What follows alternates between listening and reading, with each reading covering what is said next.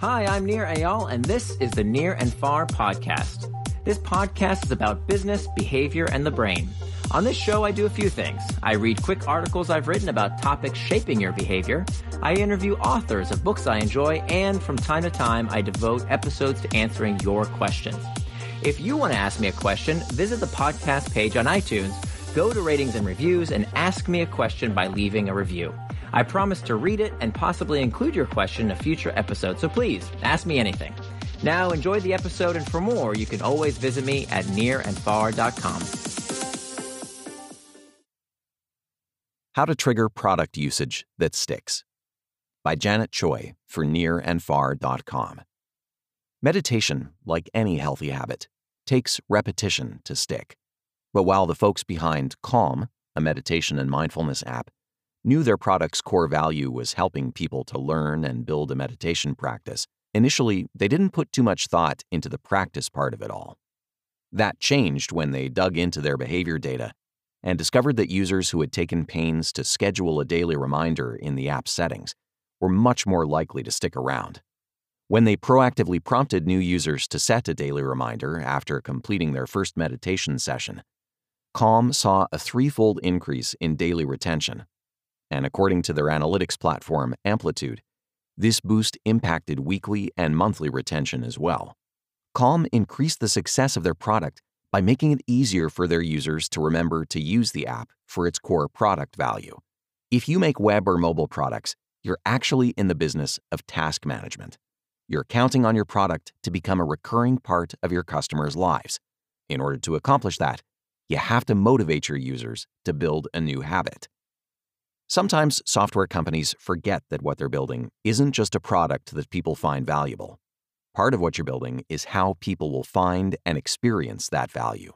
It's easy to overlook because it seems like enough of a challenge to build a great product that really helps users with their needs.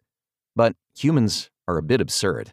We don't get around to fulfilling all our goals, checking off all our to-dos, or following up on our resolutions. These are the people you're working with. So, how do you engage and retain these absurd people? Let's look at one key to making new habits that stick. Behind the habit. Motivational triggers. Habits don't begin with action. They begin with a trigger to action. Behavioral design expert Nir Eyal illustrates how you form habits or manufacture desire with his hook model. You guide users through a certain sequence of experiences, from trigger to action to reward to investment. And repetition matters here, as Eyal explains. The more often users run through them, the more likely they are to self-trigger. Note how product usage, the action in Eyal's hook model, is step 3, not 1 or even 2.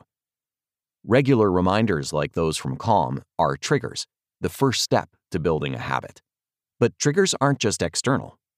No matter how many external triggers you provide to people, they're not going to take action if they really don't want to in the first place.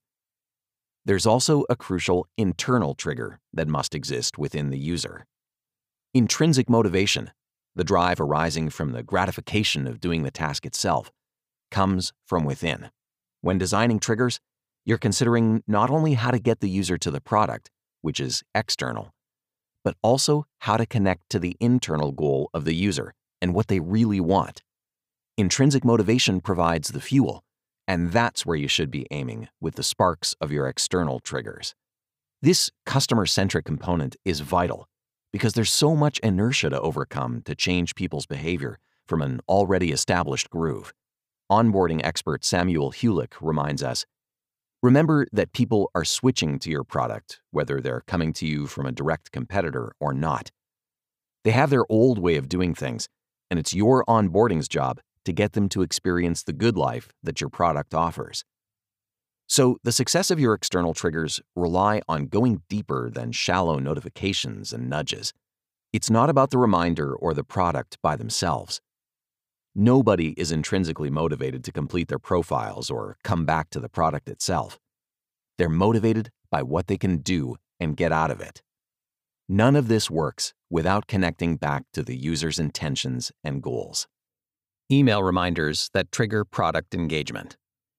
The superficial takeaway from the hook model is to try to nag your customers into submission with lots of annoying triggers. Instead, your goal is to design for relevance and persuasion in order to overcome inertia and spark that intrinsic motivation. While some external email triggers can literally be reminder messages, other types of lifecycle email that nudge, notify, teach, and entertain are also types of reminders, keeping your brand or product offering top of mind. Let's look at a few examples of emails that serve as motivational triggers. Deliver value in the message itself. 15Five is a team management software that keeps track of a company's pulse with weekly check-ins. In each Friday check-in, you can set goals for the coming week, which helps keep you accountable and measure your progress. Every Wednesday, you get a very simple reminder about your goals. This is a great example of a trigger to build and maintain 15Five engagement. It's reminding you of the goals that you yourself set. Hello, intrinsic motivation, prompting you to action. Now, with this midweek check-in, I get a chance to consider my progress and course correct instead of Friday coming around and realizing I never got around to my stated goals. The smart move here is that the action 15Five wants you to take is user-centric. Review your goals. Even if you don't click on the View Your 15Five button to go into the app, you're getting value out of the message because they're not forcing you to log into the product to view those goals. Instead, the email reminder is acting like an extension of the product. Amp up the anticipation. What about building habits for businesses with physical products, like subscription boxes and services? The main actions you want your customers to take involve interacting with physical products. However, that doesn't mean you can't design stronger triggers to engagement. Ipsy, the monthly beauty product subscription service, sends a preview into what you can expect in your upcoming glam bag. The eventual action Ipsy wants its customers to take are to enjoy the products from its monthly glam bag. While the contents of the bag are curated by Ipsy and a bit of a surprise, Ipsy realizes that there's pleasure in the anticipation. So they amp up the excitement with a sneak peek, which increases the customer's gratification upon receiving the subscription and enjoyment of the whole Ipsy experience. Get people back on the horse.